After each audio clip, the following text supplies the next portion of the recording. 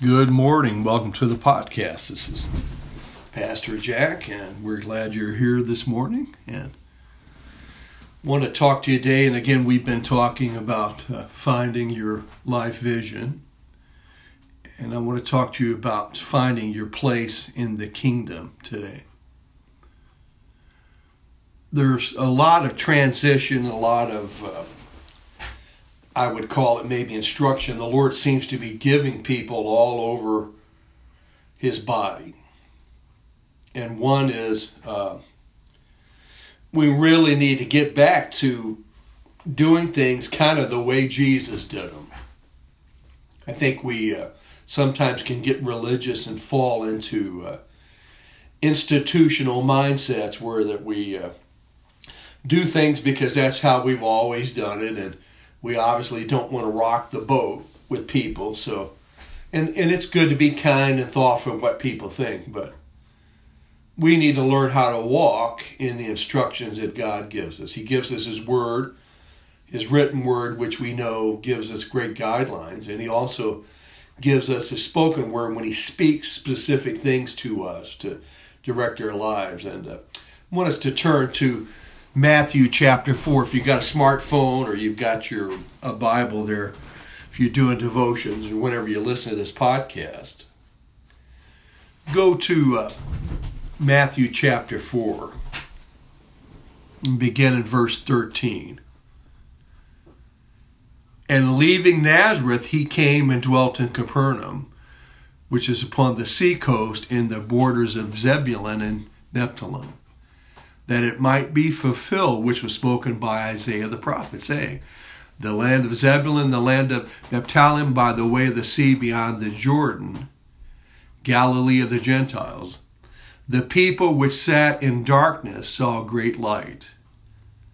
And to them which sat in the region a shadow of death, light is sprung up. From that time Jesus began to preach, to say, repent, for the kingdom of heaven is at hand. This is a real transition time where Jesus had come out of His temptation in the wilderness, and He begins to preach the gospel of the kingdom. We know that down in the end of this chapter when it's described what Jesus is preaching, and He does basically 4 things, and it's still the pattern for us too. But one of the things that really jumps out in this story is that Jesus left where He was born to go to another city to fulfill a prophetic word that was given years ago that He would walk in. So it's interesting that He left where He was familiar with. It's believed, too, at this time that Joseph, his earthly father, had died. There's not a lot of Bible to prove that, but it seems to be the case. And so Jesus and His family, Mary, some of His other family members probably, moved to Capernaum at this time. And He established, you're going to hear phrases in Scripture about He was in the house. He was in the house. It was actually His house, they believe. But I think that's significant. When you're looking for your life vision, sometimes you're going to have to leave the familiar, what you're used to go to the place that God has really called you to go. Okay, now you might still live in the same house, but your ministry will be directed by what the Lord is speaking to you. I hope that makes sense to you. And you notice here that Jesus was sent to the darkness. And when we talk about finding your place in the kingdom, and we've shared this in earlier episodes, but we need to realize that we all have a particular field. And I know people get frustrated when, we have certain giftings and we have certain callings, and then we heap on people that they need to do the same callings we have. Why aren't you guys winning the lost? Why aren't you teaching Sunday school? Why aren't you preaching?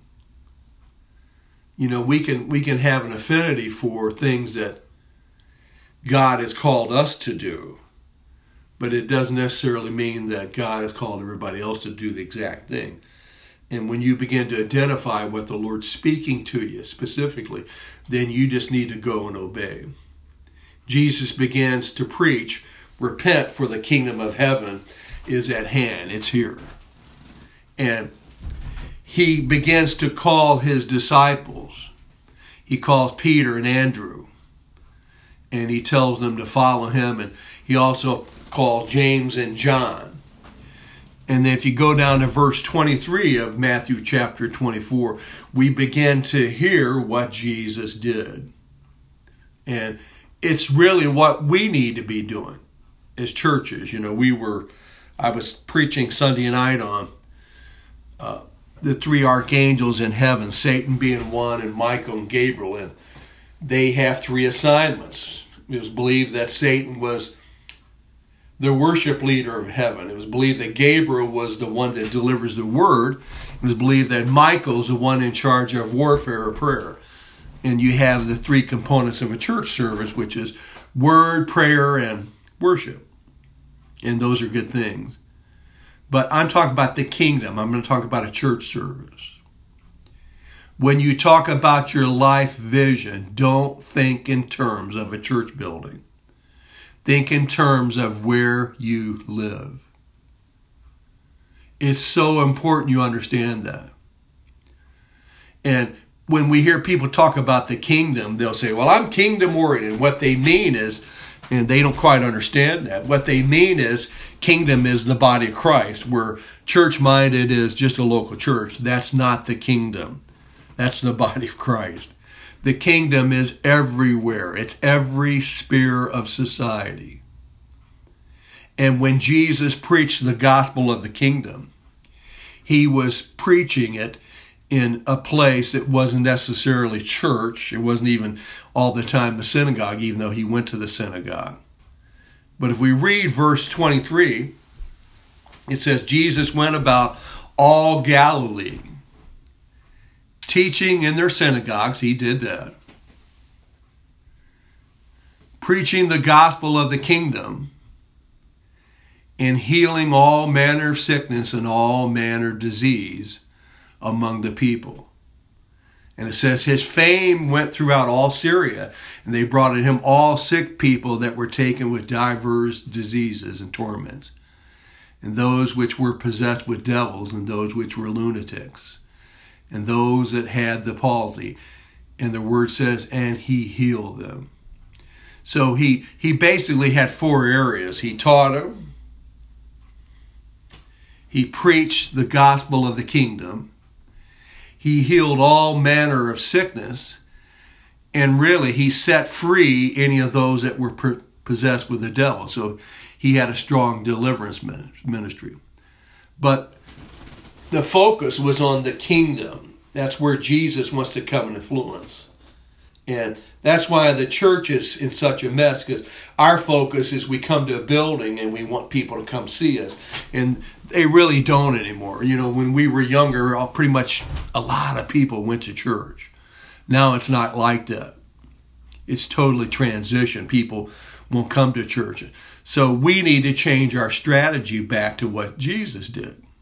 Jesus went among the people. Jesus healed the lunatics. I would have loved to have been in some of those scenes when he walked out there and people were just crazy and out of their minds, and Jesus came in their midst and set them free. And you know, he can do the same with us too. We need to start praying that all of us would really transition to where we live and begin to represent the King as an ambassador. And when you're discovering your life vision, you really need to focus on your 24/7. Because you're only in church for an hour and a half, 2 hours. If you're really in a wild church, you might be there 3 hours. And really what we're supposed to do there is get instructed in the Word, worship God, get filled up with gas, filled up with the presence of the Lord so that we can go and be the church in the world. Not live in the world, but minister to the world. And what do you really love to do, and who do you love to be around? Because when you find your place in the kingdom, it's so invigorating when God begins to use us. I want to encourage you today to really begin to identify. Again, if you could describe yourself in one word, a title you would have, not so you can be egotistical about it, but so you know how you're going to function. You might really be called to be a businessman, an entrepreneur. And that's a sacred calling, because you're going to have incredible opportunities to minister to people, especially if you're an owner of a business, because people look up to you. You can absolutely influence people if you're a business owner. Even if you work for a company, your actions will speak louder than your words. If you're a great worker and you're kind and loving and you serve the people around you, you're going to have a tremendous effect on people as they watch how you walk with the Lord day to day. They get to see how you react when the pressure's on. They get to see all the things you do. And there's a real transition now to kingdom-oriented ministry. And it would be great if we could learn how to really make that. We don't want to make it another institution, but we really want to begin to focus on reaching out to those people that are in darkness. The light belongs in darkness.